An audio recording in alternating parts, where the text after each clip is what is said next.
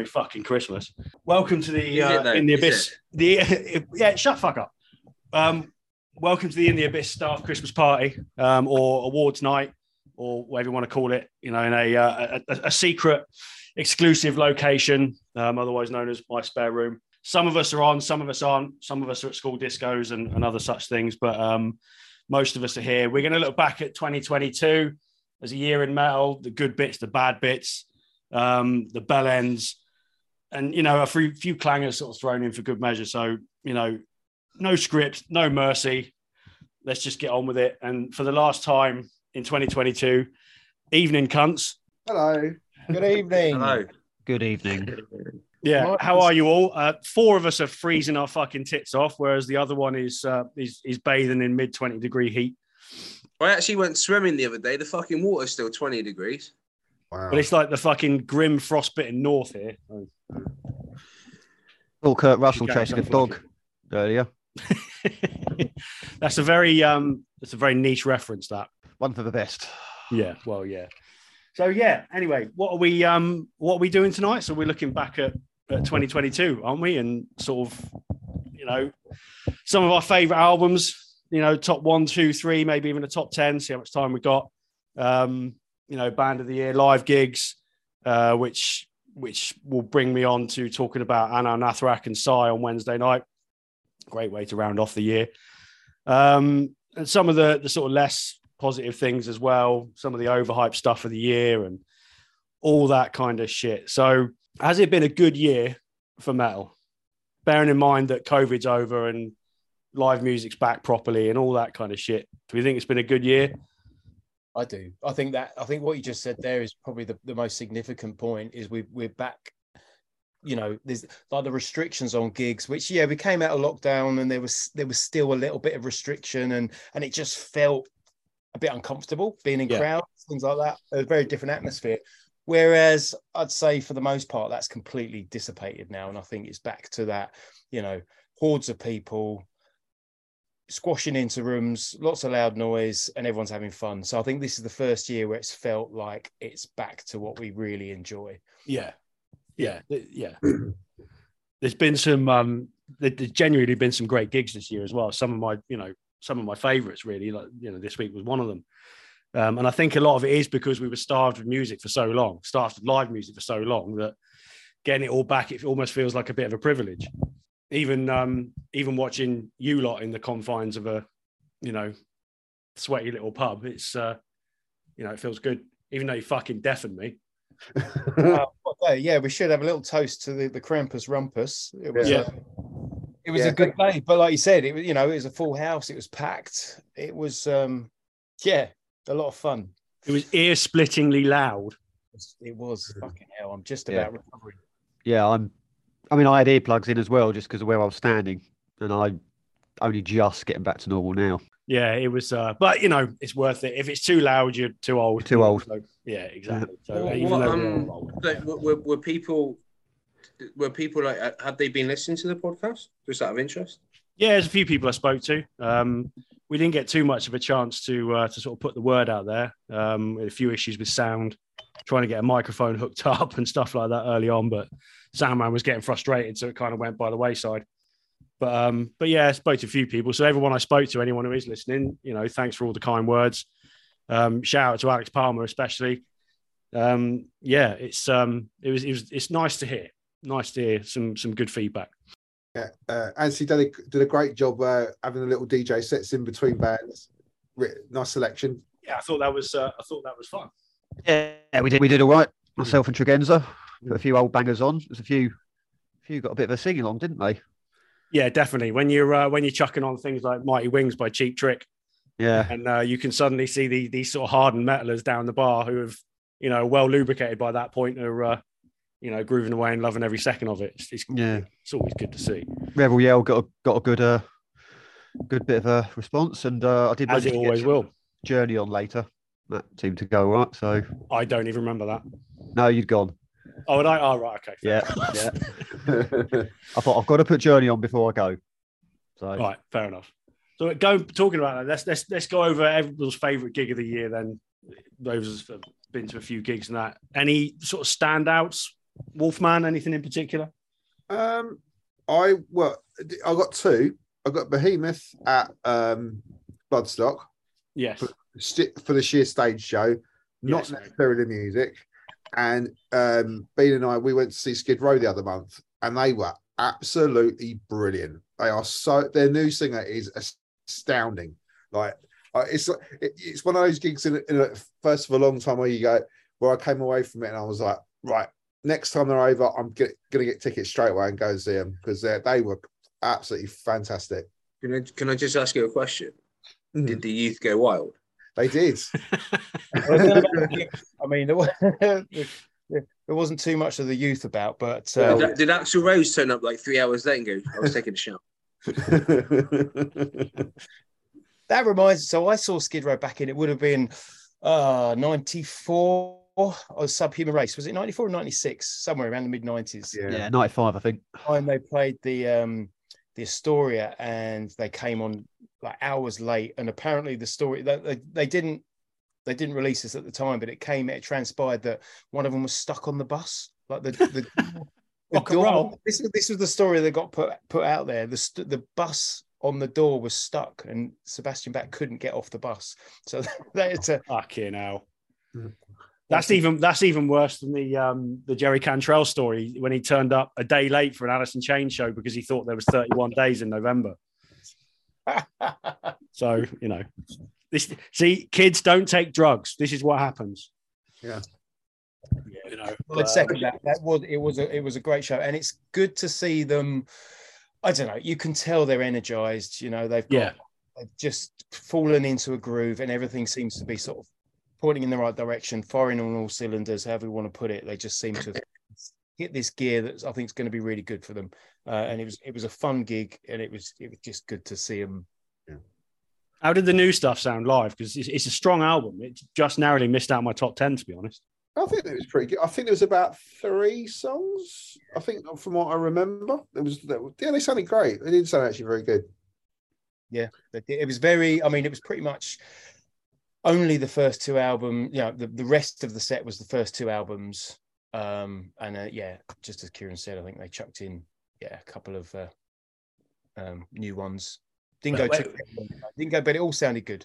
When your first 2 albums are as strong as theirs were, and the rest of the back catalogue, it isn't quite as strong, is it? So, new singer, all of that, you kind of want that instant appeal with people, don't you? So that familiarity, I think. So it's probably the right move. Although I'm a huge fan of Subhuman Race. I think it's a great album. So I was a bit disappointed not to hear like Beat Yourself Blind, songs like that. But there you go. Yeah, you can't be happy all the time. But I'll go talking of Behemoth, Wolfman as well. I mean, we talked about it before, obviously, on the review show of Bloodstock, and how a band that you're just not fussed about the music so much, but a live performance like that, they were awesome, weren't they? But I still can't, and I've tried since, I still can't get into them.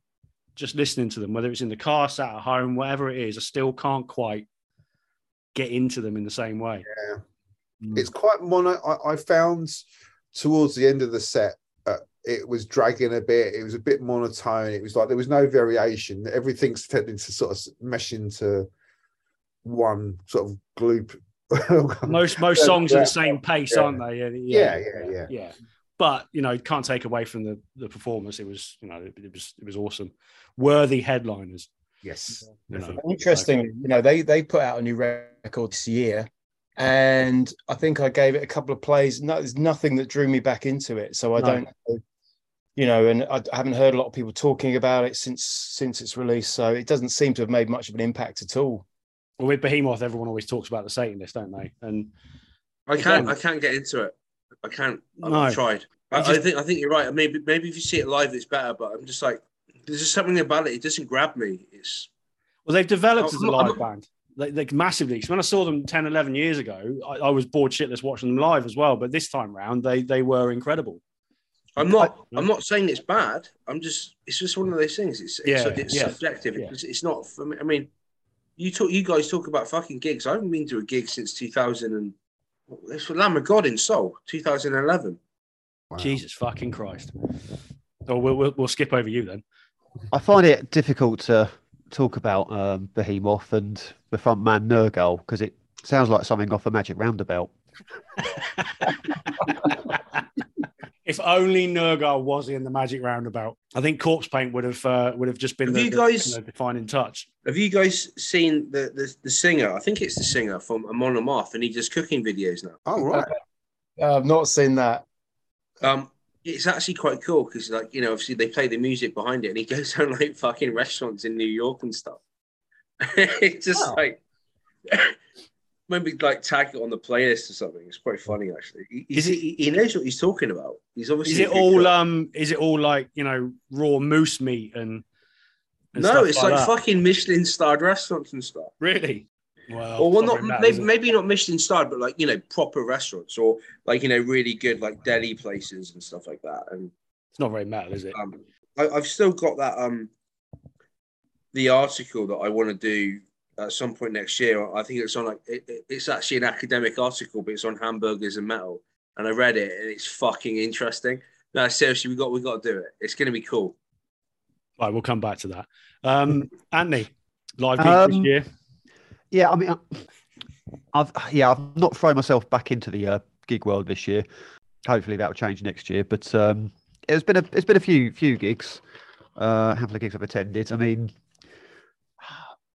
Therapy back in March, April. I think, wasn't it? Yeah. Yeah, I mean that was memorable because that was the first rock gig in 2.5 years, whatever it was. I don't know at this point, quite fine. Oh, God knows. Yeah, who knows? 2.5 years. So that was good at the ballroom. I mean, I'd seen Churches a couple of weeks before, so that was my first proper gig back, but that's not metal. But I think as a standout this year, and it's going to come down to the size of the venue and hopefully where they're going in the future. I think Tail Gunner at the Dev stands out for me. Small venue, and that was the first proper metal gig I've been to, I think, for ages. I mean, in 2019, I saw Ghost and Kiss, and as great as they were, you know, we're not talking a thrill a minute. I can't remember seeing. What are they like live? Great, just Tail Gunner. Yeah, awesome. Yeah. Metal. Singer faster than they are on record, so. Yeah, I think Wolfman, you're about to say the singer's just unreal, isn't he? Yeah, he can. The notes, he was just pitch perfect. Just like, I was gobsmacked. Just the range of that guy's voice. But obviously, I mean, you think Tregenza, you mentioned before, he's actually a session singer as well. Yeah, he is. Yeah, he's a pro, so it kind of stands to reason. But you know, your style has still got to fit the music, isn't it? And it fits and it works really well. I'm really looking forward to when they release a full length album early next year. Yeah, but I mean, that was special for that reason. It was summer. It was a decent day out and whatnot. And I think they were getting calls to go back to the Dev, and they've had to say on Instagram, it's like, no, we can't go back to the Dev. We can't keep giving free gigs at that place. We've got to start charging. Yeah, which is fair. You know, I think it would be fair for them to do somewhere like the Underworld in Camden. To be honest, they would probably get enough people behind that. You know, so yeah, I think you're right. I think where they're going over the next 12 to 18 months, they'll no doubt pick up festivals and things next year. You know, they're going to. I think Europe will lap them up. Yeah, that's it. I can't remember last time a metal band I was there for right at the beginning to see. Yeah, at least get a decent fan base. So I think that stands out for me. I think. Yeah, fair play. To be honest, I didn't even think about that one, but you're right. It was they were very good. They were very good. Bean, what about yourself? Oh man, there's been a few good shows. I mean, so Wolfman's talking about Skid Row. That was great because it felt like a real comeback for them. So that was exciting. But I think a week or two after that, I saw Anthrax. So they did a show. And that was just a really nice, I mean, obviously excellent band anyway, but it's seeing a band doing it properly. You know, everyone was giving it 100% at that show, and you just felt it. You felt that, the band weren't going through the motions at all. They were giving it everything. Crowd were completely feeding off of that. So everyone was involved. You know what I mean? Everyone was into it. So that stands out as a real highlight. Great set list. Great set list as well. Can I just ask you a question?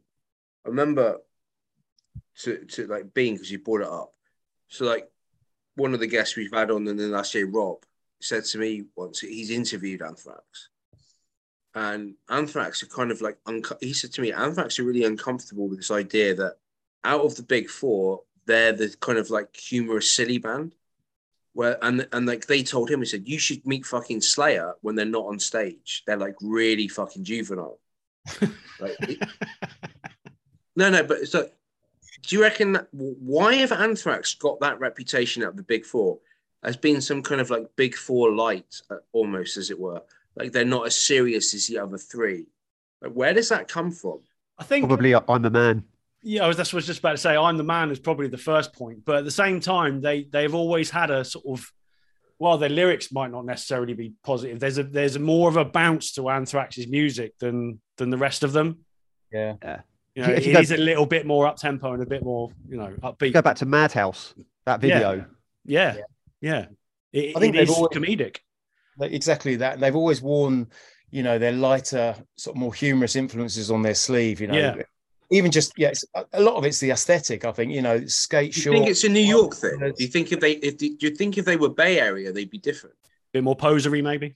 Yeah, I guess so. No. What I mean is like, so for example, how many New York thrash bands were around at the same time that Anthrax were coming up, compared to the Bay Area, where you're not even talking about the big three, big four. You're talking about Testament, Overkill, other bands like that. I mean, that. Is it the fact that there was maybe the Bay Area scene was more competitive, whereas Anthrax were kind of an outlier in the New York scene? So they couldn't have had they had more freedom to do what they wanted because they weren't competing with anyone in the local scene. Maybe nationally, yes, of course they were. But I think New York hardcore had an influence on Anthrax in the early days. Scott Ian is an enormous hardcore fan, and he grew up with all that music, and you can hear that all the way through their career. I think to be fair, they weren't thrash at the beginning, were they? I mean, that first album was very much just a heavy metal, tryout album. I mean, they probably were following the footsteps of Riot at that point in time in terms of sound. And there were a lot of generic heavy metal bands in New York at the time, that they tweaked their sound, and probably because of the hardcore stuff. The hardcore stuff just made them more aggressive, I suppose. But the fact that, being like you said, 40 years down the line, they're still blowing people away. Yeah. It's great to see. It's the exciting, you see a lot of bands at that stage in the career who are just, they're rooted to the spot on the stage. They're playing the songs like they've been peeling this stuff out for years and they're just doing it to get it done. Anthrax was something else. They were excited, and it was their 40-year celebration as well. So, we just mentioned it. It was like an incredible set list that just really went, as far back as that first album. They're still playing tracks off of that. It was, it really hit hard, that gig. So that was a huge highlight. Yeah, fair play. And it's nice to see the old guard still stepping up and blowing people away.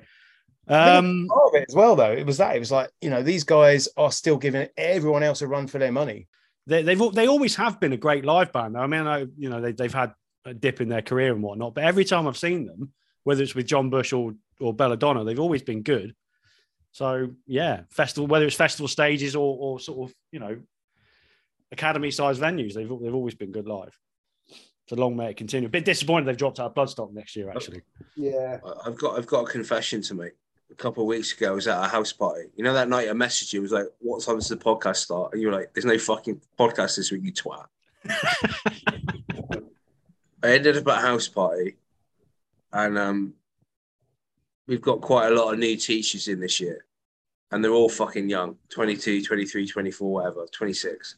And I was a bit of an elitist because like one of them pipes up and goes like, "Oh, I've been to Download 8 times." And I was like, "Well, okay, cool. Like, what did you see?" And like, they started going about, all those old bands. And I was like, "What, you mean the bands that if weren't around, you wouldn't fucking listen to this kind of stuff?" And I ended up getting told off by Nat because I was like, do you know what? You're a fucking stone in water. You go to download as many times as you fucking want. You're never going to appreciate it. I'm just like, what? Did you go there for Bullet for My Valentine? I'm like, fuck off. Yeah. The old bands. Like, fuck off. Like, I was like, the reason why they have downloaded Donington is because of bands like Iron Maiden. Like, that's why it's there. I said, that's like going to Mecca. It's the spiritual home of fucking UK now. Yeah. Like, don't fucking start talking down to me. I've got 20 years on you. Like, I'm just like, fuck off. You're such an elitist pig. No, but what I'm saying is, like, yeah, I was probably out of order, but at the same time, it's just like, don't fucking characterize all the stuff that's come before as like less worth. Yeah. I'm with you on that. Like, it's just like, you either like it or you don't. And if you don't, I'm sorry, you're not. Don't tell me you're fucking metal. And then when fucking Megadeth or Slayer come on the fucking MP3 player, you're like, who's this? I'm like, fuck off. You finished? Yeah, sorry. Yeah, so live gigs this year. I'll talk about Anal Nathrak and Psy on Wednesday night, first and foremost. Myself and Bean went to. And Psy especially. Anal Nathrak were amazing. Been waiting years to see them. Missed the chance to see them at Bloodstock in 2012. So it was good to finally get to see them. They were incredible, absolutely amazing, just perfect. Blackened, death, Brummy, extreme, whatever you want to call it. And coming out of Metal Mosh Pit retirement's always good. But Psy. Me and Bean have been talking about Psy for the last couple of weeks because I have not been able to get my head around this band at all. Japanese sort of progressive black metal. Wolfman, they're probably up your street. Okay. They're definitely out there. The most recent album that was out this year, can't remember what it was called. I kind of got into that. It was good, but seeing them live, and Bean, you'll back me up on this, for a three-piece that just kind of sloped over here from Japan, do their hour slot and whatnot. They were nothing short of incredible, were they? They were amazing, really good. So first off, I think there's a sense of occasion about that gig. It was, did they say 12 years? I think they've been 12 years. 12 years since they played in London. Yeah, they've traveled to London and played. So that so there's all that energy that's caught up around that, and it's a celebration. The guitar player is carrying a samurai sword. Yeah, I think that helped, and wasn't afraid to just wield it, when you just need to take it up a gear. So, that's exciting. But yeah, it was just a great gig. Yeah. Two bands that sort of really complemented each other in a very weird way, but it really worked, didn't it? Both had the same length sets. Yeah. It was, amazing. Yeah. Now, and it's going slightly off on a tangent here, but it is a topic that has come up. So if we're talking about 2022, like it's a topic that has come up this year. But one thing I noticed about Psy was the use of, because they're three-piece, but they're using backing tracks. So there's a lot of percussion. Yeah. There's a lot of other sort of civil lines that are coming in, and just other bits and pieces that really augment the sound. But at no point did you think, no, this isn't a band that are just giving it blood, sweat, and tears, and just that crucial part of the performance was there. This was a band. They even had quite a significant equipment failure during they did a Venom cover right at the end, and it was literally drums and bass, and just the thing are just bellowing out this track while the guitarist is kind of trying to get his equipment working, which he did for literally like the final notes of the song. Yeah, that's it, wasn't it? It was fun. And the singer burnt a Bible, so of course, yeah, it's always nice. How could we forget the Bible? The Bible burning, which there's just not enough. Where's this? Was this in the UK? Yeah, it was in London on Wednesday night. Yeah. It doesn't have the same effect in a city like London. Go to fucking Birmingham, Alabama, and build a fucking Bible. See how that fucking gets in. Well, I get it. I mean, it's all theatre, isn't it? But there's nothing quite like. It reminds me of like years ago seeing Slipknot and Joey Jordison be doing the drum solo, and then as his drum riser turns and it flips him upside down, and it lights up with a big pentagram, and it's just everyone's like. Rah! Like, it's always going to get a good reaction. Yeah. A little bit of cheap satanic imagery goes a long way. Yeah, it certainly does with metal fans. Yeah. So that was that's. I think that's probably my favourite show of the year. The other one that comes close, well, the other two that come close, would be Merciful Fate at Bloodstock, because I wasn't expecting them to be as good as they were. I wasn't expecting King Diamond to be as good as he was vocally, but they were amazing. And I think Malevolence is set at Bloodstock as well.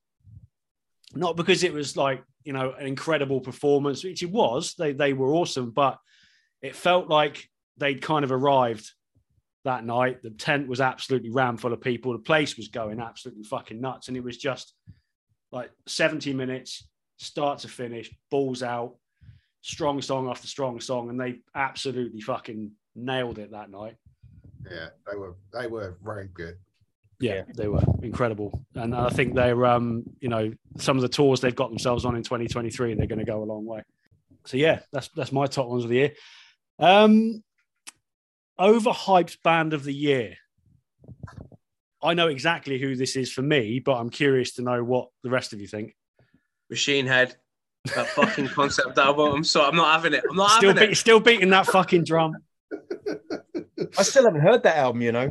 Choke on the ashes of your hate.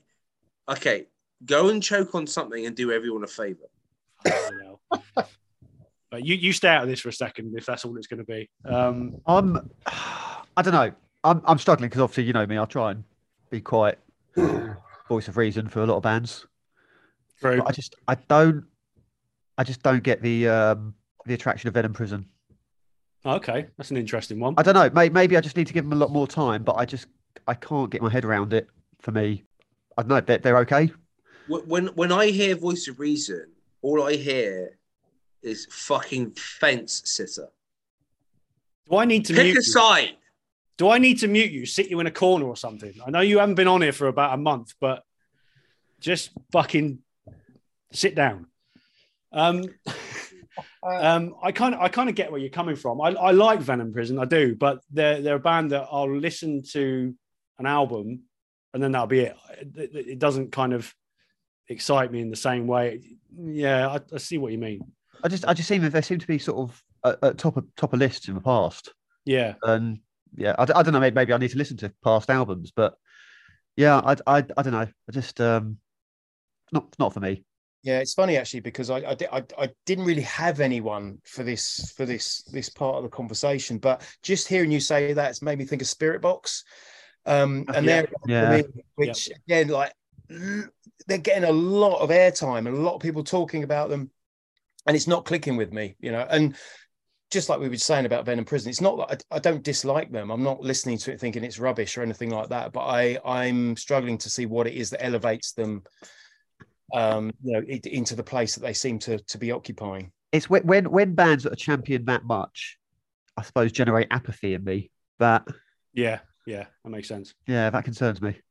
Your point about Spirit Box is an interesting one because they really are being hyped like big style. I mean, the fuss of them playing their first ever UK show at Download this year and all this kind of thing. It was like some kind of second coming of a Messiah. But I don't get it either. It's a bit new metal-y. You've got a bit of that gent stuff in there, but Wolfman's going to say something. I can see it. He's stroking his beard. Well, I think partly I think the reason being that the whole hype around them as well was the America's Got Talent. There was that girl who did, yeah. They done it. She done one of the songs. Yeah. I think she eventually got signed to their label or something. Yeah, we do remember that. So I imagine that sort of spur people's interest. I don't get it either. I do think she's a very good vocalist. I think like her voice is really strong, really powerful, but musically, it just isn't quite there. Yeah. And I'm going to throw mine into the mix now, Wolfman, before you talk, because I want Lorna Shore. Again, I saw the logo and thought, oh yeah, I like that.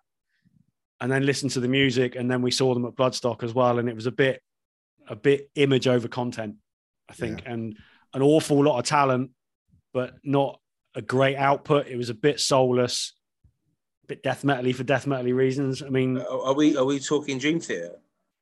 Well, no. I mean, it's deathcore, so it's I don't know, look, Wolfman, you chime in because you're the fret wanker here. So, well, I would say in terms of like you could tell every member of that band was very talented. Yeah, absolutely. And the guitar player, especially, I watched the guitar player do this spotless solo, which I thought came close to sort of Petrucci levels of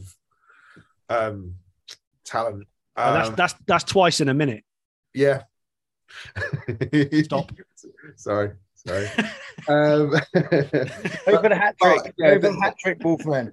Yeah. There is.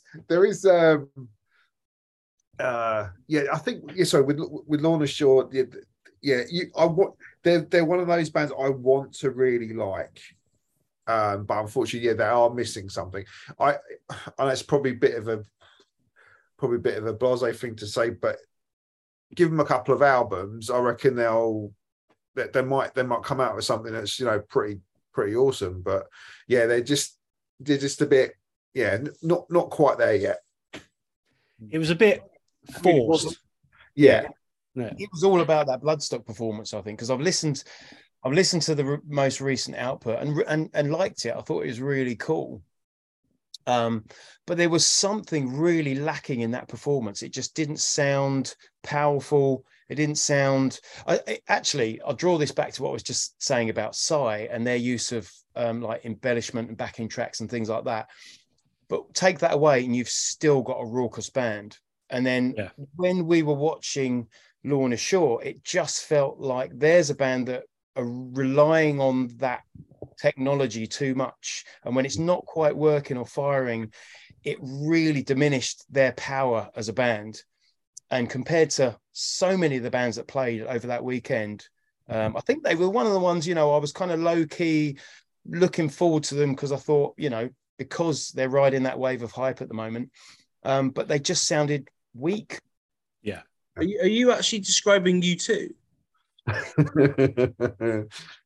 Well, yeah. I mean, the same description applies, and that's the point. You don't go to Bloodstock to watch U2. I think as well with like being saying about like the backing tracks and everything. I think they need to be done with taste. I think. Yeah, it's like a lot of this. There was a whole big hoo-ha. The other was it Escape the Fate or Falling in Reverse or one of those bands, and they had to cancel the tour because they lost their laptops. Yes, about 10 laptops or something went missing. Yeah. And I mean, I think Bean and I think we've had chats about this before as well. But yeah, you need to be. There's newer bands versus older bands that I've just rehearsed in the garage, like probably like we've done. Is I can understand the either side of the argument, but it's like I feel personally as well on that side of things.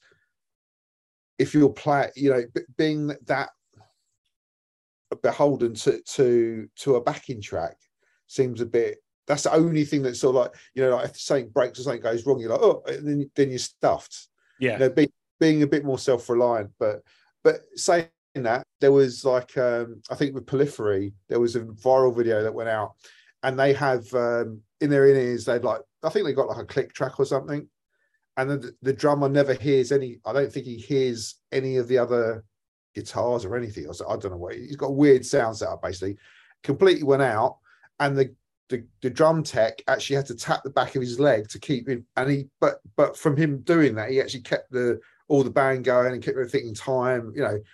It's there's a lot. There's got a big debate about what are the right parameters, because otherwise, it can come across a bit stale as well in terms of performance as well. So I think that's the thing with Lorna Shore. It was just stale. It did, you want a big exciting rock show, and they sounded they just kind of sounded smaller than all of the other bands on that stage. Yeah, the sound on the main stage all weekend was solid, wasn't it? There was very few. I can't remember anybody that actually sounded shit. I think generally it was really good, even for like the bands lower on the bill.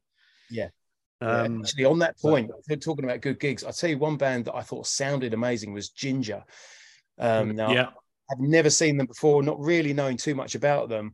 That was an incredible performance, and it just sounded huge. Very emotional too, wasn't it? Which is understandable. Of course, yeah. I mean, there was which I think adds to the whole occasion. Ukraine flags in the crowd, Yeah. there was a clear show of support there, which is a beautiful thing. Yeah, it was very cool. It was very cool. So yeah, look, Lorna Shore have got a massive following, and they're going to go a long way. They're going to be huge. There's no doubt about that. And you know what? If younger metal fans are getting into Lorna Shore, and then that helps them discover other stuff, brilliant. It's they might just be not a gateway band, but a way in, because there's so much out there on offer. So I think I thought Vended, if I'm pronouncing that correctly, Corey Taylor's band. Yeah, that no. Again, that was very forced, wasn't it? It was like,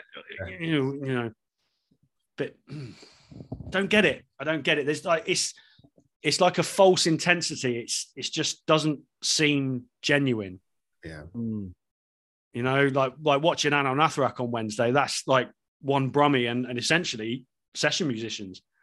But there was an intensity about that because they were all fully invested in it. And I think that's the difference. It's interesting you say that. I mean, I think it happens every now and again when sons or children of rock stars form their own bands. But you're talking about people who have grown up financially comfortable. Yeah. So there's going to be a very, very different approach to music. That's true. Than their parents did, who, might have come from absolutely nothing in terms of background. So, well, your working class roots of heavy metal, Yeah, you can't say that Mr. Young Kran, whatever his surname is, was deprived as a child. It's both of them. It's Corey Taylor's son and Sean Crane's son, isn't it? It's just the two of them. So yeah, I think that's a fair point. It's New York hardcore sounds the way it does for a reason. Black metal sounds the way it does for a reason. And if you can go straight into a state-of-the-art studio and lay down a perfect sounding album right from the start, then isn't necessarily. I don't know. Maybe that's being a little bit elitist. I think the exception. I don't know, but maybe the exception is drummers, because if you think of Elan Rubin, he's had a decent career. What does he do? Which is it's necessary, but you can sort of take that into a lot of different things, and he's done that. Yeah, that's fair. He's done that without any fanfare, really. Yeah, so that's a fair point. Should we talk about albums of the year? Because this is a massively contentious. Why not? Who wants to go first? Because this was tough whittling this down to 10.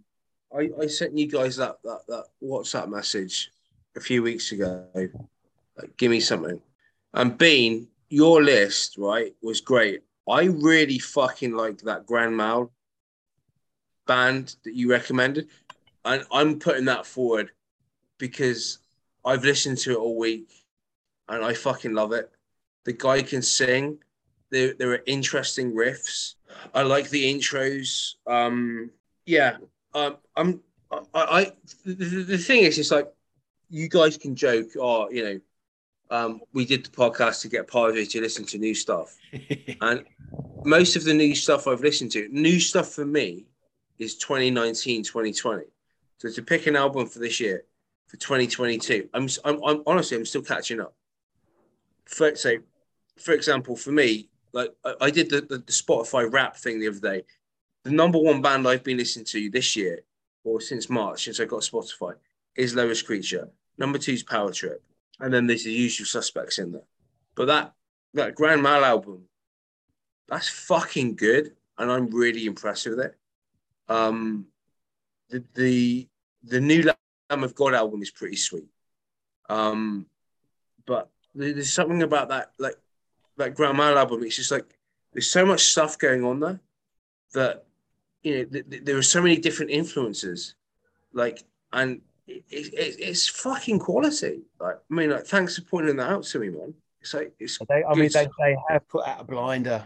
And actually the band, from what I understand, there are 2 brothers in that band, and they've got such a prolific output as well. There's another band called Desert Storm, and that's kind of based around the some shared members with Grand Mal, and another band called Wall, as in brick wall, WALL, which is like an instrumental 2-piece. Again, the guys from the Grand Mal, playing in that as well. And it just seems to be, certainly over the last few years, and lockdown in particular, like Wall was like a lockdown project, just a lot of music coming out from those guys. So plenty to dig into. But I will say as well, the Malevolence album is fantastic. Yeah, it's great. I'm going to put that up there as well. So because Grand Mal was still like an underground band, yeah. Yeah, essentially. Right. Okay, that's my underground band of the year. That Malevolence album. And my wife Nat likes punk, ska punk, and stuff. And she's even said, she goes, some of those fucking breakdowns are just quality. And like, you know, even if she doesn't love it, she can be like, I get what that band are trying to do. And you know, that's like that song about is it Broken Glass? On Broken Glass. Quality song. Quality. The thing with that album is, you know, Malevolence always been a metallic hardcore band, and that's great. But they've got this sort of Pantera, Crowbar type feel mixed in with it now, and it gives them a completely different dynamic. You know, the second guitar player, Conan, his name, his clean vocals, they just offer something completely different. They're just really fucking good at what they do. Yeah, I think the production of that album is really big as well. Yeah. Really, sounds huge. Yeah, but you know, I think for me though, in terms of like new music I've listened to, Malevolence is great, Grandma is great, and they're not 2022. But what I've got from this podcast the last 9 months, I fucking love Power Trip and Lowest Creature are fucking awesome, and I really want to see those guys do well. And I'm gutted that Power Trip have lost their singer. Yeah, I wish I'd like got to know that band like 5 years ago, because like their album like Hornet's Nest and Execution is Tax and Crucifixion, they are fucking great songs. Do you know what it reminds me of? The song Crucifixion. When you get to the middle part, it reminds me of like Dead Embryonic Cells by Sepultura from the live. Is it the light Under Siege in Barcelona? Because I've got the album version and I've got the live version on my Spotify playlist, and it's just that they're so tight. The crunch is on that mid-range crunch, and it reminds you of like Kill 'Em All and like Ride the Lightning. And it's fucking awesome. Yeah, I'd agree with that. It is a real shame. There's been no talk of whether they're planning to carry on or what, you know. Well, they've got the Power Trip actually going back to releases this year. So there's a band called Fugitive. Yeah, me, myself, and Ant have been talking about them. That's it. Yeah. So that's one of the guys. I think it might be two. I'm not sure, but it's definitely one of the guys from Power Trip. That's a decent release. That's good, but well worth checking out. You know, that seems to be one of the directions. I mean, I'd give a shout out to like the band Hang 'Em High as well. That's pretty cool. Yeah, I had to listen to those when you brought them up a couple of weeks ago. Good, but you see, like, you know, you've been opened up to a whole new world of wonderful crossover thrash in the last 9 months, and there's just a plethora of bands like that out there. It is very now, I think, that kind of sound. But there are some really great bands, and in the UK there's some great ones. You know, obviously Inhuman Nature are one of them. There's another band who just released an EP called Overpower, same sort of thing, but very, very cool. And it's such a good sound. It just works. It's got hooks, it's got riffs, it's got the full sort of package. So you know, let's yeah. So for example, the Grandma, Smash the Grave, great song. Seas of Glory, I really liked. I like Trevor's Head as well, B. Thought they were pretty cool. And I really like Thundering Hooves. Yes. And I've got to say as well, the new Carpenter Brute album is fucking awesome. Yeah. Another one. I was listening to that before we came on the podcast, actually. And I do like Parkway Drive. Like Glitch, Greatest Fear, like Napalm, Imperial Heretic, great song. I find it. I do struggle when metal fans say they don't like Parkway Drive. Like if you're a Metallica fan or something like that, I can't see how you can dislike Parkway Drive. I mean, you might disagree with me, but they're just good metal songs. No fuss. I can understand. Yeah, and also, sorry, just to round it off, because I made a playlist of all the stuff you guys sent me. Revocation, Lessons in the Occult Theft, great song, love it. I haven't listened to so much Shadows of Intent, but what I've listened to is okay. I need to go sit down and listen to that band. Yeah, they're a great. They're on my top 10. And then I'm sorry, the Halo effect. It's like the Halo effect. Where the fuck was this for Riri to Remain? You know, it's just like that's good stuff. Yeah, the Halo effect is good stuff. If this is the thing, if you can do that now, why weren't you doing it 20 years ago?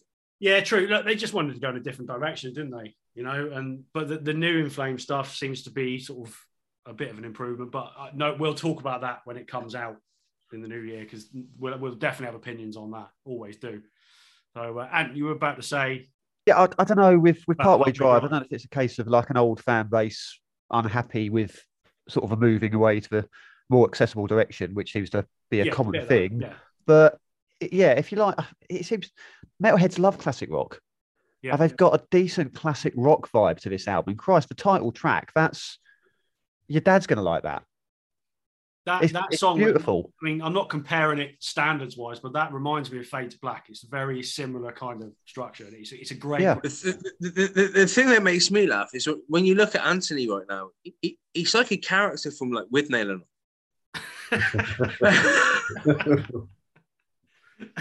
He's a terrible cunt. Have you been at the booze? No. Then why has my head gone numb? I've joined the podcast by mistake. I'm about to roll a joint with 16 papers. It's impossible to roll a joint with 16 papers. It's impossible to roll a Camberwell carrot without 16 papers. Richard Griffith was like 35 when he did that film. Fuck, it really looks about 65. Yeah. Terrible cunt. I feel like I should just make a quick confession. I don't think I've ever knowingly heard a Parkway Drive song. Well, there you go. There's some homework for you too. Oh, there's my homework. Where's the stepping on point? New album. Yeah, to be fair, it's accessible. And then work backwards. Yeah, it's very accessible. All right. And to be fair, I've gone back and listened to it so many times since it came out, and it wasn't out that long ago, and I still enjoy it now because it's just a good it's great driving music, you know, it's that kind of thing. So Anthony, album of the year, we'll come back to him when he stopped dying. Wolfman. I would say actually it'd be the new Lamb of God album, I think. Okay.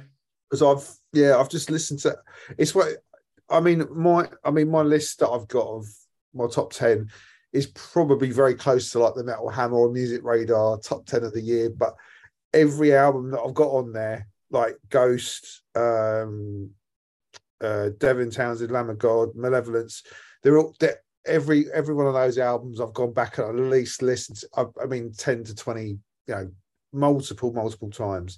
All the other sort of underground stuff, it's amazing.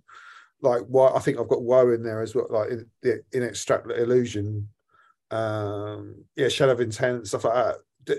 They're right, but a lot of the stuff I've been listening to, or the sort of, I think I've been going for the quick fix. Really, I think I've gone as default to get the you know, just the sort of motivational sort of, I don't know, but it just in your top 10 before you go on, talk to us about Polyphia, if that's how you say it, because I heard a song a couple of weeks ago, and I think I messaged you. I don't get it. What the fuck's that all about? So this falls under the gent genre, which actually gent is actually like a frenetic, like a chug of a guitar. That's actually like a frenetic sort of spelling of it. This is where lies all the. This is like the new age shred stuff. Like this is like the jazz fusion with it's basically like guitar shred mixed with Meshuggah. Everyone that loves Meshuggah, basically. Yeah, it's all like all weird time signatures, jazz harmony. I have never heard Meshuggah, and I don't plan on to. Meshuggah? You might. No, I would give Meshuggah a go. No, Meshuggah they're I think they're sort of that band. They're like Tool, or they're like the Godfathers of. They're just very intense, and yeah, I mean, they are amazing. But I mean, like Animals as Leaders, Intervals, all instrumental, widdly stuff, but actually very tastefully done. Right. Polyphily, on the other hand, they draw a lot of influence from pop music. Like, if you actually listen to the structure of their songs, it's quite not Justin Bieber, but just like that. It's like they've got like a generic like pop, like you're trying to find a better comparison. But what about Black Lace? Black Lace. Oh jeez. No, I mean, like, but it's I think, yeah, the rhythmic sort of, they're very clever. They're overly clever with their rhythms. When it gets to a point that everything's over, like, so the drummer's playing in 16/8, the guitar player's playing in 6/8, they're all playing different, and everything's overlapping, and it feels like very cut and paste as well, like the production of it. It's interesting. Have they got any songs? I mean, they've got a couple of songs. It sounds like music. This is going to sound really narrow-minded, but it sounds like music for musicians. It is, to a point. I would definitely agree with that, because they put out some really quite heavy-duty collaborations, haven't they, this year? Like, yeah. Steve Vai has featured on one of their tracks, and there's another one recently, I think, who they teamed up with for the second single. I can't remember, but there's some big names like aligning themselves with them, which is got to be them. I mean, I don't get it, but then I'm an old fart, and they're very. I mean, they're very. I mean, I know it's clever, but it's just, yeah. It's they are very good, but yeah, it's not for everybody. I fully understand why you like it. I do get that. Yeah. Anything with a bit of self-indulgent whittle in it, I will like. So, yeah. Going back to the Lamb of God album, though, I need to listen to that more. I think I've only listened to it once all the way through. I haven't given it anywhere near enough time, because again, going back to Bloodstock, that performance from them was so powerful that they seemed hungry again, and a lot of people are saying that's really come through on the album. They've gone back to basics and just doing a proper fucking Lamb of God album. I so regret not getting a ticket for the November tour, mainly because it's coming back in spring with Creator and Municipal Waste. And it's sold out. I will. Not happy. I'll try and sort that out. Can we please get on to Bell End of the Year? No, we'll get there in a minute. We will get there in a minute. Bean, album of the year.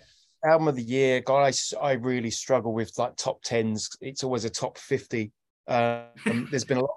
It's the whittling down process, but I think Wolfman, I think, mentioned it's those albums that you go back to. So I think it's been a great year, and we can probably say this every year, but I do think it's been a great year for metal releases. But a lot of that stuff, as you're kind of trawling through it, you have to, for something like this, you've got to focus on the bands that you go back to and those albums that stick with you through the year, I guess.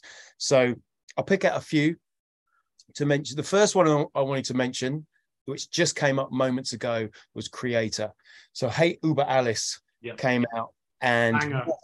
Fucking banger. Yeah. What as just a fantastic, savage thrash album. For me, the reason I wanted to talk about it was because it reminds me of conversations you guys have had in the past. I've been listening to the podcast, and particularly when the newest Megadeth album came out, and there wasn't a lot of love for it in the room, and that's fine. And I completely agree with kind of your assessment. It's a very dry, it's a flat sounding album as far as I'm concerned. But the conversation you guys were having was around, bands of that generation. They're like legacy bands. They're just going out there and they're just trading on their kind of past successes. And I was like shouting into the ethos, like fuck off, man. Creator have just dropped a wicked new album, and it just goes to show you can be that far into your career and you can still sound hungry, you can still sound like you give a shit, you can still sound like you've got something to give. Hello. Are they hungry because they think they've still got something to prove? I don't think I don't know. I don't think they have, because since Enemy of God came out, they've just got better and better. Their later output is better than their early output.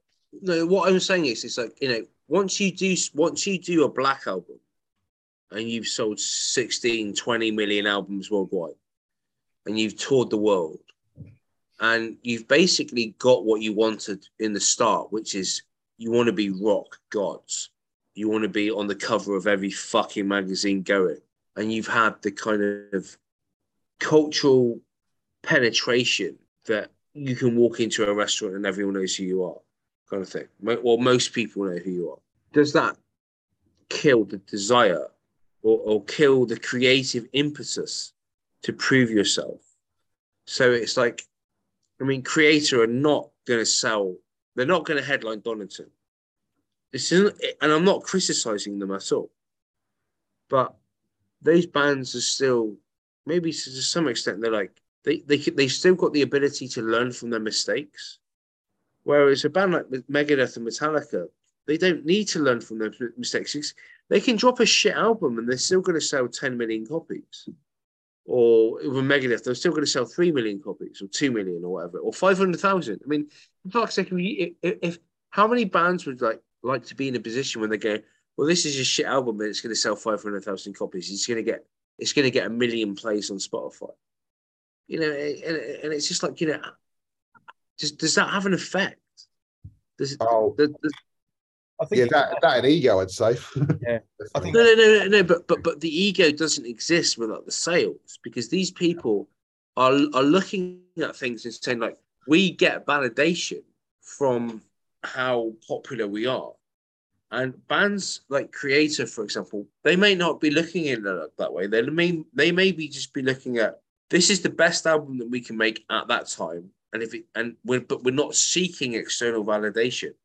We're not seeking people to be coming up to us in restaurants just going, "Oh, dude, you changed my life," you know. So it's like, whereas maybe a band like Metallica or Guns N' Roses or whoever are, yeah. I mean, I don't actively looking for that validation. I think the interesting thing for me is, I mean, who knows what their motivation is, but I think certainly with Creator, what's coming across to me is they don't take any of their success for granted. You know, they still sound hungry. They still sound like they, you know, they want to give it their all. And then, you know, to throw like Metallica into the mix there as well. I mean, they've just put out a new single, and do you know what? It sounds like they're pretty hungry for it as well. You know, I agree with that. Give them some credit. I think what they're putting out, was it Lux Eterna, the single that they just dropped? Was it earlier this month? It was literally a fortnight ago, something like that. You know, they sound like they're having fun. Yeah. Whereas when I compare that to the record that Megadeth put out this year, it just sounds like I don't think Mustaine's got anything left to say. And I think one of the things, I think the problem with Megadeth compared to Metallica, and it's very hard to get away from the comparison. You can try and avoid it, but and it's not even the fact that he was in the band. It's that it's because they're from the same scene. And Slayer and Megadeth and Metallica are always going to be compared by people like us, or by people that came before us because they were there at the time. Yeah, we're making different comparisons though, because like we just said, Creator are just still chucking out great albums, whereas Megadeth aren't. So I think that's the most important point here. Yeah. Mustaine is phoning it in, and we'll get to Mustaine in a minute. He's phoning it in with Megadeth, and Creator are not. Creator are coming through a fucking wall with a fucking train. Yeah, I think the flag on the front. Yeah, I think the frustrating thing on paper, if you look at Megadeth, for the members they've got, like they've got Dirk, who's like a former member of Soilwork, who is a phenomenal drummer. You got Kiko Loretto, don't hear the drum. James Lorenzo. That's it. Thank you. Yeah, on paper, you look at them. I'm wondering, because I think the other thing I did hear in interviews as well with that album in particular, I think the actual material is about 4 years old. Yeah. As well, so it's quite over.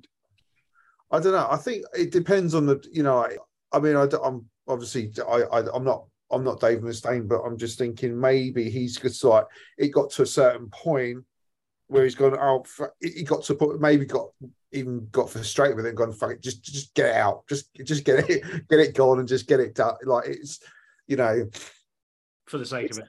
Yeah. And I think somebody potentially like Mustaine as well isn't open to criticism that much. No, not the problem with Mustaine is that he's gone from so when Countdown to Extinction came from, he did the MTV thing where he went to the Democratic Conference in 1992, and he was a Democrat, right? And he was like, choose or lose, blah blah blah, rock the vote, etc., etc. But then we move forward 10, 20 years, and he's on fucking Alex Jones, and he's a conspiracy theorist, and he's into a QAnon, and he's into whereas, and he's flitted around, and he's got no fucking center. Whereas at least Metallica have a consistent thread, and you can hold them to it. You can't hold Mustaine to anything. He fucking flits around the fucking chart. Where there's one of the things I don't like is the fact that he's cozied up to people that are fucking repugnant. If you want to get involved, if you want to be tagged as, have you ever actually seen the Alex Jones InfoWars episode where Mustaine's on it? No, gotta be honest, wouldn't be fucking interested anyway. No, I saw the Kanye one. It is disgraceful. It is nauseating. I think where we're going here, we're stealing the thunder of a band that in the last 20 years have put out, more great music than Dave Mustaine has in most of his career. So let's fucking leave Mustaine, because I'll have a dig at him in a minute and go back to Creator and actually what was good about this year. Yeah, I think someone wants to talk about Bell End of the Year a lot.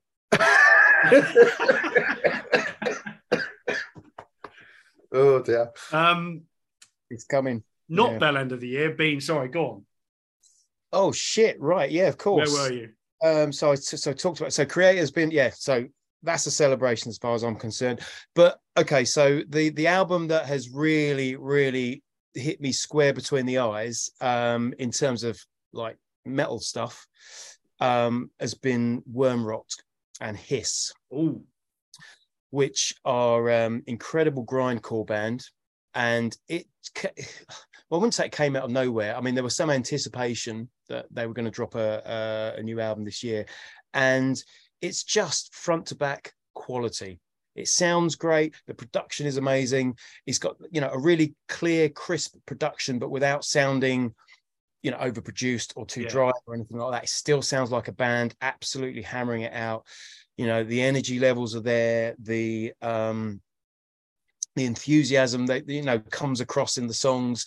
It's fucking batshit crazy. It's not just out and out. I think it's really difficult sometimes to make a grindcore album sound interesting, right? Because generally speaking, it's just like off you go, and everything's at 200 miles an hour, and it's kind of done and dusted in a few minutes.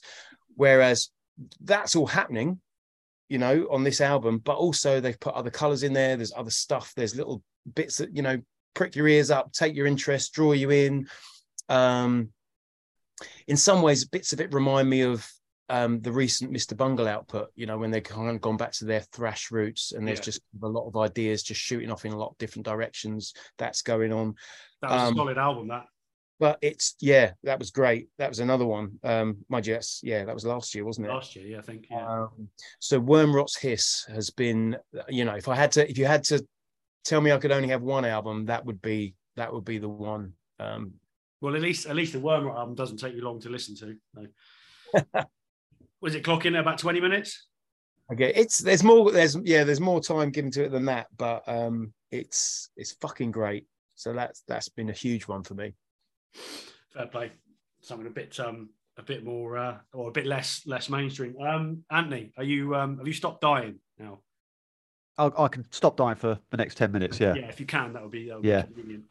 I'll count down my top three. Actually, I think some of my top 10 is made up by a few bands mentioned so far. So fair play. Number 3, Carpenter Brut, Leather Terror. Yep. I needed that album this year. I love that band. I mean, whatever you want to call them. I mean, who can drop an album that ends with an almost popular take on black metal after you've already done one of the best electro 80s disco tracks of the year? Lipstick Masquerade. Lipstick Masquerade, yeah. Fucking great song. And this is after the sort of 1-2 Daystalker Night Prowler sort of rave up. Yes, It just yes. builds Awesome. and but it's just I'm really angry about the vinyl because you got two LPs in that set. Yeah. And the first and that first part of that 1-2 ends side B, and you've got to change fucking LPs. Yeah. So I had to get that off my chest. Apart from that, number 3, great. Number two was my number 1 for a bit. And it was Pipped at the Post. But this was an album I've listened to a lot this year. And I'd said earlier, it's not a classic. It's not going to change the world, but it's good fun. But it was going to hit my number 1 because it was the album I kept listening to most this year and probably enjoyed the most. And that's Turbo Rider by Reckless Love. Yes. It's me all over. 80s tastic. Not about that. Yeah. Just good fun. Just glam metal meets synthwave. It's like I said, I wouldn't have even come across it if Bones from Tailgunner hadn't mentioned it in the podcast. So, big thanks there. But yeah, that's just a great, fun album. Yeah, I completely forgot about that one. It's it's not even just for metalheads. It's just the whole vibe of it is just a great. I mean, I kind of just if I can get away with playing a couple of tracks at a party, I would. In fact, I should have put it on a bloody playlist for the Krampus Rumpus. Forgot. You should. Yeah, that's not an album I know, so that's one for me to go away and listen to. Good fun. Reckless Love in their early days were just like a cock rock throwback kind of band. Yeah. And after that debut album, I personally hadn't listened to anything they'd done. And then Bones brought up this new album, and it's just so fucking good, and I can't believe I've forgotten about it. Yeah, easily done. But yeah, my number one was one of those albums that I sort of tried to give a go before all these lists were collated, and it's an album that it didn't make me go wow the first time I listened to it, but it made me stop what I was doing because it was just very fresh to my ears. It sounded fresh and unique. And it had a lot of influences I recognised, but it was just doing something with all those influences that I've not heard before. So my album of the year is Loud Arriver by Sonia. Not the Liverpudlian pop starlet from the late 80s. Yes. This is a band fronted by Melissa Moore, who used to be the guitarist in a black metal outfit Absu, and was allegedly kicked out when she came out as transgender. I didn't know about the link with Absu. Yeah, it's nothing. Well, it's not Absu. It's not black metal. The comparisons when I first read about it before I listened to it was very 80s, a bit glam metal, bit heavy metal, bit speed metal. Yeah. I disagree with that. There's elements there, but it feels a very unique approach to those things. There's no big choruses for a start, but what you've got is this really sort of seedy vibe that I think maybe sort of explains the glam metal stuff. There's a there's a sort of dark underbelly to it, but it feels to me like a 90s hard rock band or 90s indie rock band playing various 80s stuff. So there is that riffage that you recognise from the 80s, but you've got a bit of Susie and the Banshees there, a bit of the Cult, the Cure, a little bit of a gothic thing going on. I definitely hear the Cult. It's definitely, yeah, it's a very insidious album. It gets under your skin, but it just feels really. It doesn't sound like anything I've heard before, and it's one I've just it's brought me back just because I want to listen to it again, and it's going to be one of those I think sort of over the years that just I keep coming back to. So yeah, I think that gets my vote. That one came out of left field. Again, I listened to that this year, but I maybe it didn't click. Maybe I didn't give it enough time, but I think I'll have to go back and give it another. I think it needs actually some like direct attention. Yeah. Actually listen to it properly just to try and find those influences. I promise I will listen to it properly. I will not be distracted by anything around me. I will listen to it properly. It's very me.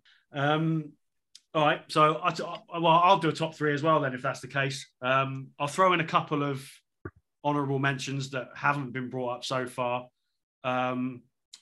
Off, for one. Free LSD, that is fucking brilliant. It's not metal, it's hardcore essentially, but Keith Morris from Circle Jerks and Black Flag, so fucking good that is. Can't wait to see them. That made my top 10, that record. Absolute storm of an album. Proper fucking hardcore. Love that. Couple of British bands as well. Thunder and Who's been mentioned already. That's a brilliant piece of work. That's proper fucking black metal. They do it so well. And the Vacuous album as well. That's another one. I think it was Chris from Human Nature that sort of mentioned them. I went away and had a listen. It didn't click at first, but the more I've listened to them, there's so much going on. You know, it's sort of coined as like an old school death metal band, but it's way more than that. There's just so much going on in the mix. So, but top three. So number 3, the Devin Townsend Light Work, because it was like being cuddled. Just so nice. It was so beautifully produced, great songs, just so catchy. And, you know, Devin Townsend is just, I don't know, has he ever really put out anything poor? He might have had a few duff moments, maybe, but I struggle with Ziltoid. Yeah, all right, so Ziltoid's a bit self-indulgent and a bit out there. But when you think about his entire back catalogue and how interchangeable it is and everything that's going on, I mean, it was Wolfman, you know, when we first met, you got me into Devin Townsend with the Ocean Machine album. Yeah. And Life, that song, that's what did it. And I think Lightwork's got a very similar feel to that song. Yeah. It's very upbeat, very positive, you know. And with the way how shit things are at the minute, having something that's that positive, it's nice. It's nice. It's good. Yeah. That was it. I think Moon People, when I first heard that, it just made me smile. Yeah. It was really nice. Yeah. Yeah, it's great. And you know, he's already said like his next album is going to be very much death metal. So it's almost like whatever mood hits him, and he just seems to bang out this material. And one man should not be able to produce that much material at that level. It shouldn't be possible. Now, my top 2, like Anne, I was very torn over the top 2. But I think one did just pip it eventually. Every time I go back and listen to it, it just kind of nailed it. So number 2 is Dava, Through Sheer Will and Black Magic. Okay. Yeah, I was wondering. I knew that'd be in your top 2 because completely out of nowhere. The only reason I listened to it in the first place was because scrolling through new releases on a Friday on Apple Music, it was there, and the artwork was just nuts, absolutely nuts. And even though it's this tiny little square on a screen, you know, I thought, oh, listen to that. First listen, yeah, like this. Kept going back. Fuck me, what an album! That's how you do black metal in the 21st century. It is an incredible piece of work. Absolutely incredible piece of work. Yeah, I'd second that. I'd say I didn't put it on my top 10 list, but only because I don't think I've given it quite enough mileage to see. But every time I've gone to it, it's just knocked me down. It sounds huge as well, doesn't it? Yeah. Yeah.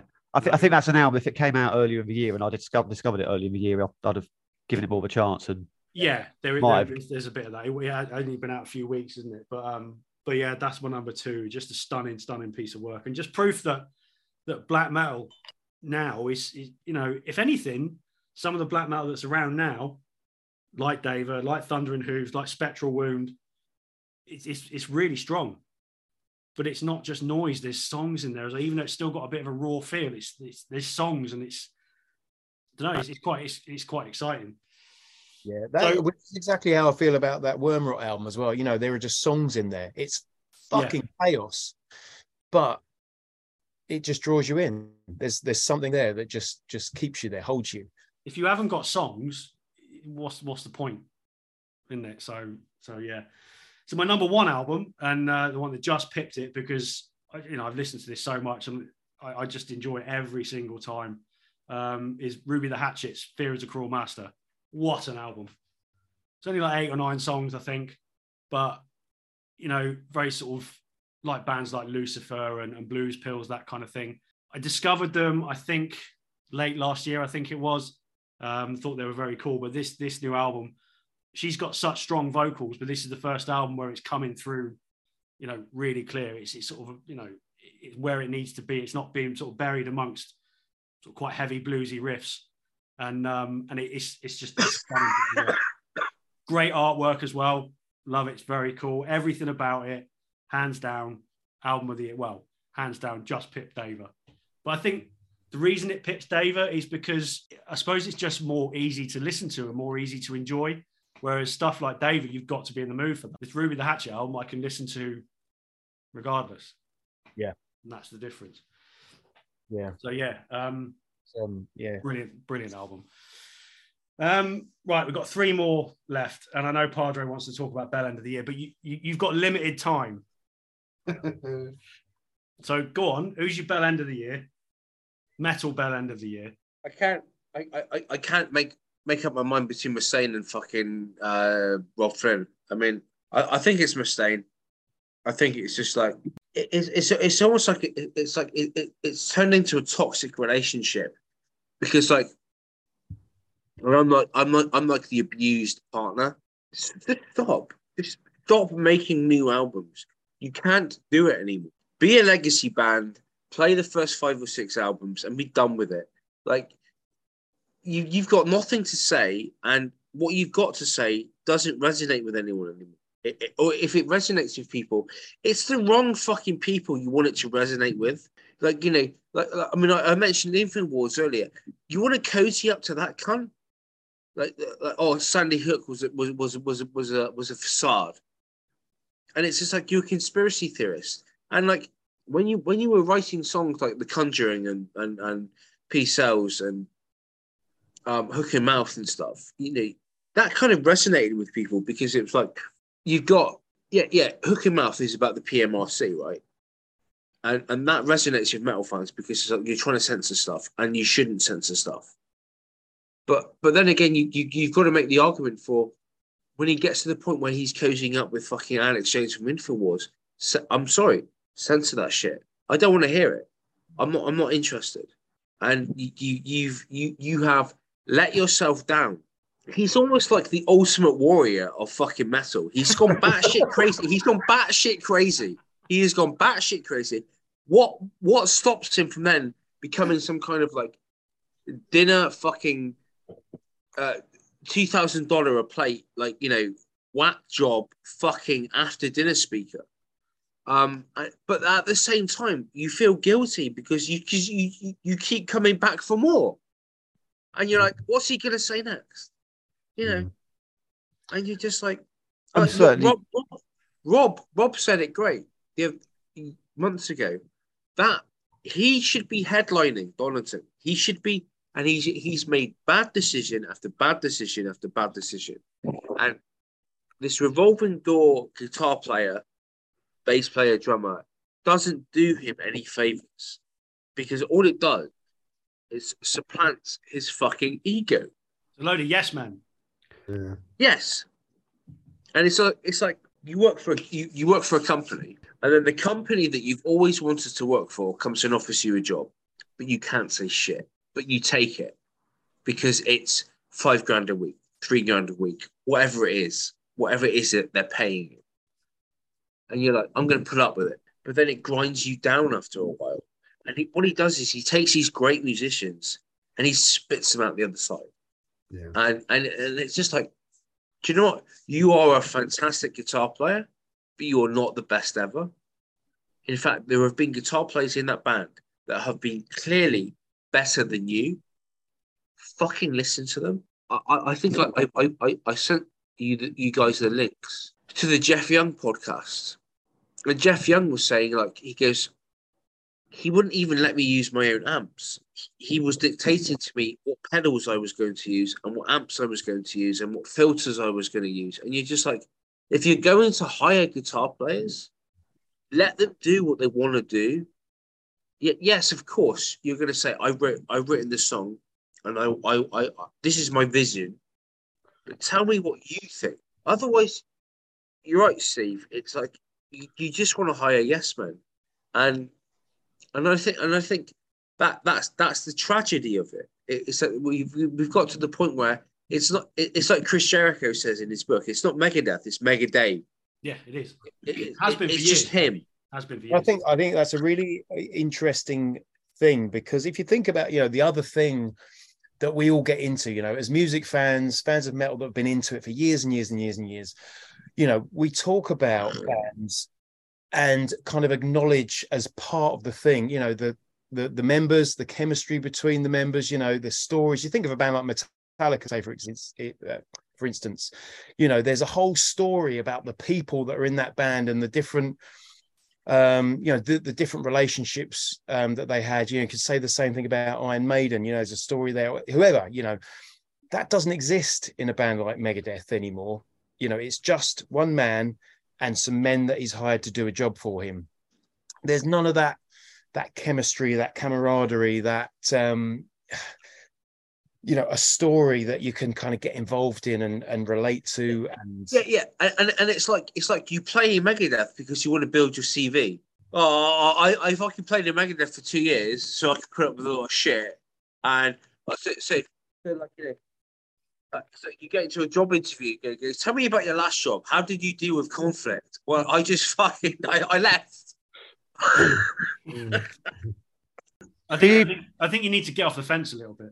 Yeah. Do you? I mean, the thing is, I'm not surprised he's got to this point, because if you consider his career, he's always been a bit of a libertarian sort, with the classic American distrust of government ramped up to a very high scale, and he's processed that through his music. And we've had some great music over the years, and it's been a continuous theme, far more than the other bands who have been much more allegorical, in their ways. And I'm making no defenses at all here, but considering where the USA has gone in the last few years, I'm kind of not surprised he's ended up at this point, because if anyone was going to go down this route, it was going to be him. Now, had America gone down a different route, he might not have gone that far. He might have, he'd been on the fringe and whatnot. I don't know, but it doesn't surprise me. The problem, I don't think it was inevitable. I don't, because he was clearly on one side of the fence in the 80s, and he's clearly gone over to the other side of the fence. So what has happened in that meantime to make him go over to the other side of the fence? And it's like metal bands, like if you look at the 88 to 92 period, Justice for All was very much an album about the disenchanted, the disenfranchised. And like Short to Straw, Justice for All, those two songs particularly. But, Hetfield doesn't go around talking about politics. And like, what do you think that gives you credence that you can talk about politics? You're a fucking heavy metal musician. And a lot of the stuff, and you go back and you read interviews that he did, and he is someone that is clearly desperate for people to think that he is intelligent. And I will cite a specific example. So when and Steve knows this, when we used to go to Lost in Music in Campbell. Who? Tregenza, sorry. There's no Steve on this podcast. I basically bought like 30 copies of like Kerrang and Raw. Raw magazine is a magazine that doesn't exist today, but back in the early 90s, it did. It was like there was Kerrang and there's Raw magazine, and I bought loads of back copies, and you go through and you read them, and Mustaine's like, what's your favorite book? Il Principe by Machiavelli, and you're just like, you're being a bit of a pretentious twat there. It's The Prince. It's by Machiavelli. Or what's your other favorite book? That's where Zarathustra by Nietzsche. Okay, so you seem desperate to present this idea that metal fans are not stupid.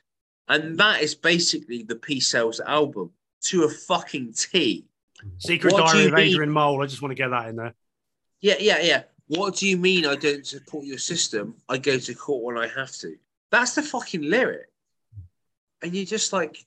You've got 30 seconds to make your closing statement before I shoot you. We're metal fans. We're not stupid. We get that there's a system, and we get that we're out of the system. but we don't go around with sandwich boards trying to tell everyone that we're more intelligent than you are. And that's Mustaine. That's his modus operandi. And he's gone down a fucking rabbit hole. He's gone down a rabbit hole.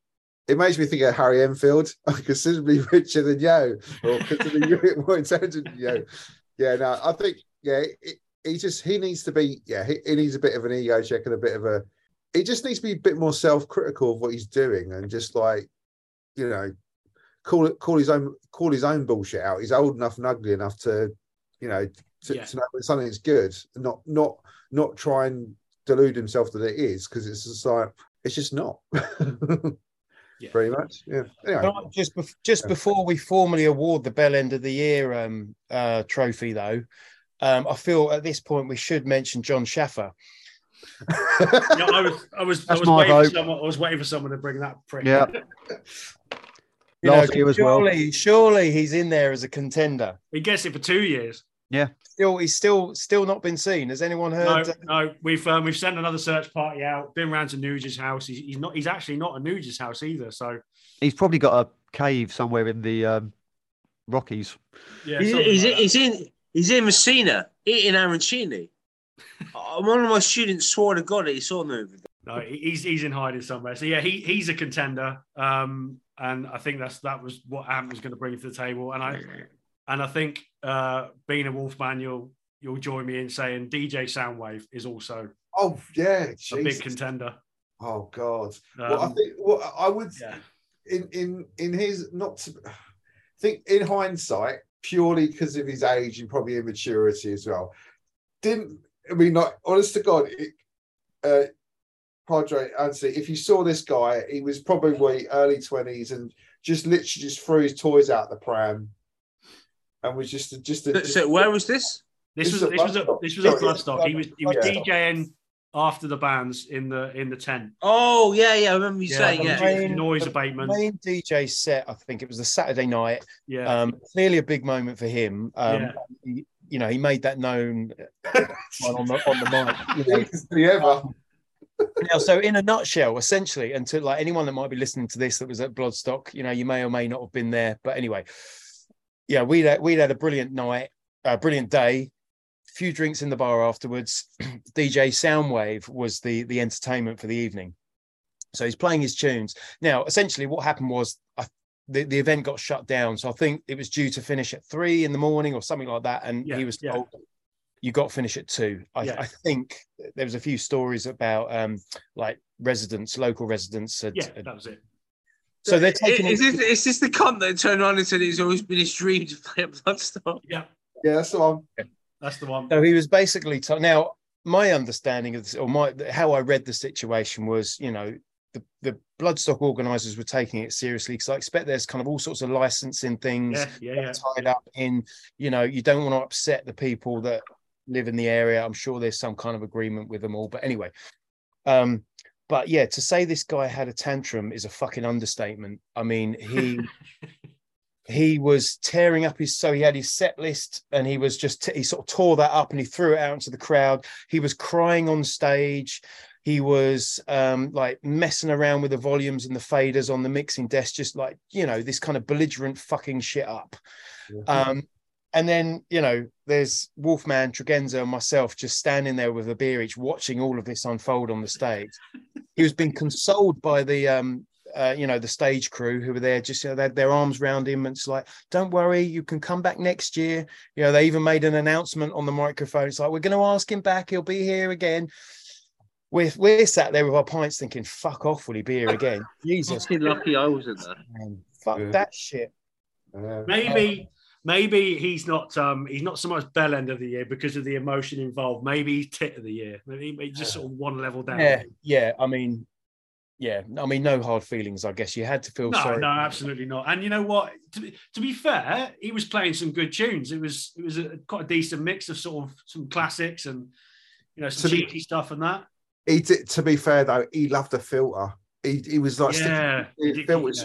He was trying to make like For Whom the Bell Tolls sound like fucking, I don't know, like some sort of dance song. Yeah. Like with all these silly little filters. He's trying to be like MC, was it DJ Scooter or whatever? Bollocks. When you're playing metal to a crowd like that, you just need to play the songs. Yeah. hit play and just let us enjoy the tune. And a bit of a G up to the crowd and whatnot, but just play the tunes and you know, every other night was great fun in the tent, wasn't it? Yeah. Yeah, it was. It was just a bit of a letdown. Oh, I tell you what, actually, I would say new category. That guy that was dressed up as a dinosaur, and there was that pit. I can't remember what song it was. That was amazing. I wish I took. We need to get a video. We could have Circle Pit of the Year, and I think the dinosaur goes in there, but also Strigoy's set with the slowest circle pit in existence, and literally having someone eating their chips in slow motion as they were going around this circle pit. Yeah, both of those. I mean, Bloodstock runs hand down surely for pit action. Yeah, just overall, it was it was just such a great weekend, wasn't it? So, it's fond memory. So look, we will formally award Dave Mustaine with Bell End of the Year, and we will give DJ Soundwave Tit of the Year. And a certain level of forgiveness because he was clearly excited to be there. So there's nothing wrong with that. But it was funny. I mean, we're all excited to be there. Yeah. So the last one we'll do Metal Band of the Year. But I think Scenes Mustaine has already picked up one award. I have a special award which I will name the Klansman Award for Dullest Band of the Year. And for me, that's Megadeth for that album. Has anybody got anything else to bring to the party? No, I'd agree with that. There's no other. Yeah, I've got no challenges to that. I'm just, the cogs are turning. I'm just trying to think. I mean, I guess if a band's that dull, I just move on. Do you know what I mean? Yeah, and that's exactly what we're going to do. So if everyone's in agreement, there you go. Mustaine picks up 2. Prick. So, Band of the Year. And I'd like, if we can, to try and come to one agreement on who we think that is for whatever reason it may be, whether it's great album, great live gig, an overall package, whatever it may be. I don't know about you guys, but I'm going to throw Malevolence into the mix purely because of the year they've had and the years they've put into it previously, and they're now seeing the fruits of their labour. For me, I think they've had an absolute barnstorm of a year, and 2023 will probably be even better. Yeah, I'd agree with that. Yeah, great album, great live band. I think it's sort of like, you can see that it's that they're you can tell they've worked very hard for it, and they're just overall just very good band. Really, I think their response to the crowd at Bloodstock, and the little quote from Alex about his mum. And all that kind of stuff. It was all they were in the audience. Yeah, mum and dad were there. Yeah, it was all very positive and it's sort of taken them to the next level. So, Anthony, anything else to throw in the mix? I'm struggling really, just because I think it's one of those sort of awards. You got to be up. You got to be up there, and I can't really think of anyone who has had such a big year across the board for different reasons. I'm not going to disagree with Malevolence. I know. I mean, it's a good album, and I know that they've sort of been doing well with the tours and stuff, and they're going to go far. And I just, I think in terms of high profile stuff, I can't really think of anyone that's made an impact.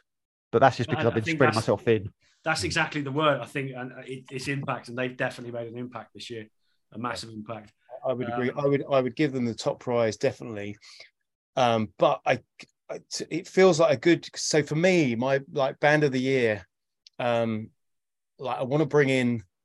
I've really enjoyed.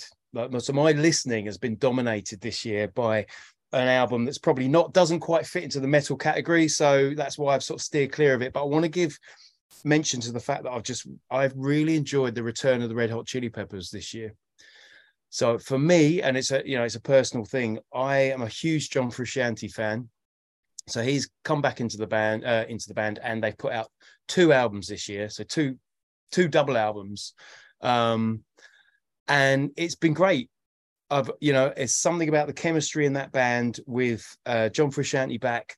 Flea is playing bass to a level that, I mean, like, he's always been a fantastic bass player. You know, I don't think there's no doubts about that. But on these records, he's just hit another gear. Like, he's kind of transcended something, and he's playing is phenomenal across those records. So I've dug into both of those really deep.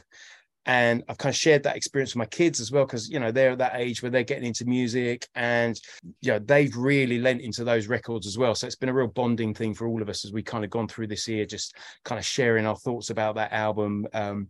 So while I'm not going to give them any prizes, because, you know, fuck it, they've had enough awards over the years and stuff like that. But I just wanted to acknowledge that, you know, my personal band of the year, I'm going to put the Red Hot Chili Peppers up there. I'm just happy to have them back, happy to be enjoying their music again, because they'd gone into that fucking Coldplay zone, and I'd written them off. I'd completely written them off. And they've always, going back into the 90s, always been one of my favorite bands. So for me, I'm gonna call them my band of the year. But for the purposes of this, man, Malevolence get my full support. Give them the award. Fucking sweet. Fair play on the Chili Peppers. I mean, I've been a fan of the Chili Peppers for years, but you can't forget that they're now 60 and up, which is mental when you think about it. Yeah, and I went to the they played at the Millennium Stadium, so that was a stadium gig in the summer, and it was fantastic, absolutely fantastic. You know, it's one of those performances where they're not phoning it in; they're giving it everything. Yeah. Yeah, and if a band of that age and that far into their career, like we said about Creator, can still do it, then so can everybody else. Dave. Excuse me. The one I want to finish on just before we go and go off and enjoy Christmas and all that shit. Shout out for an underground band of the year. I think that we've all sort of, you know, anybody wants to throw anything into the mix, just one of those bands. We've been featuring underground bands for the last sort of 5 or 6 weeks, but one of those bands that's not quite out there yet, you know, independent, playing pubs, whatever it is. But an underground band that's really stood out for you in 2022, if anyone. Well, for me, we've already mentioned them. I think Vacuous are the band that I just really want to shine a spotlight on. And I think they're making great music. I think that, you know, they're a young band. What they're doing is world class, you know, great death metal music. And I think actually that's like the UK death metal scene has really flourished in the last couple of years, you know, coming out of the pandemic, out of lockdown. And it feels like it's just hitting this really, really healthy, it's in a really healthy place. And I think Vacuous are one of the bands I just want to shine a spotlight on and say, yeah, watch those guys, you know, go and see them, buy the albums.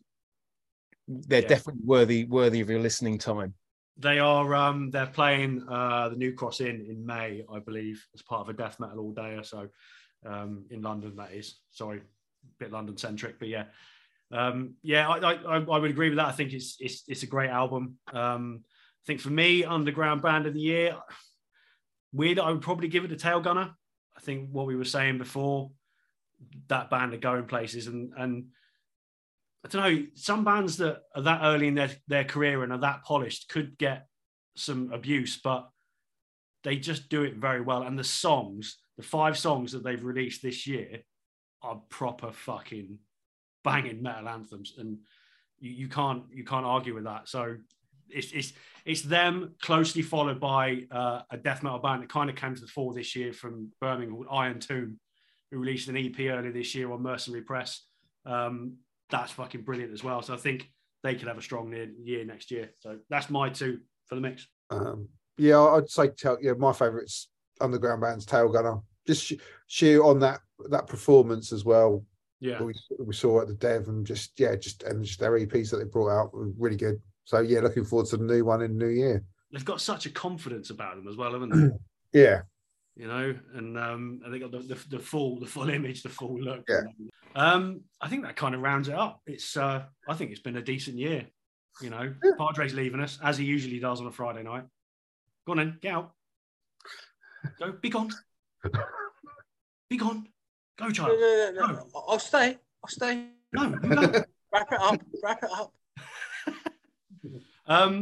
You know, I don't want to get too sentimental or whatever, but it's been fun this year. It started off as a bit of an experiment, see if we can get Padre listening to some new music and whatever else. And, you've done well. We have. I think we've achieved, to be honest with you, with some of the stuff that you've discovered this year. So I'm proud of that. And onwards and upwards into 2023. In January, we've got a couple of interviews coming up. Hell Ripper will be joining us. In 2023, just shut the fuck up. I should be listening to bands that played stuff in 1996. I'm going to mute you. There you go. Yeah, in January, we've got Hell Ripper joining us. He just dropped a new single and a new album coming out in the new year.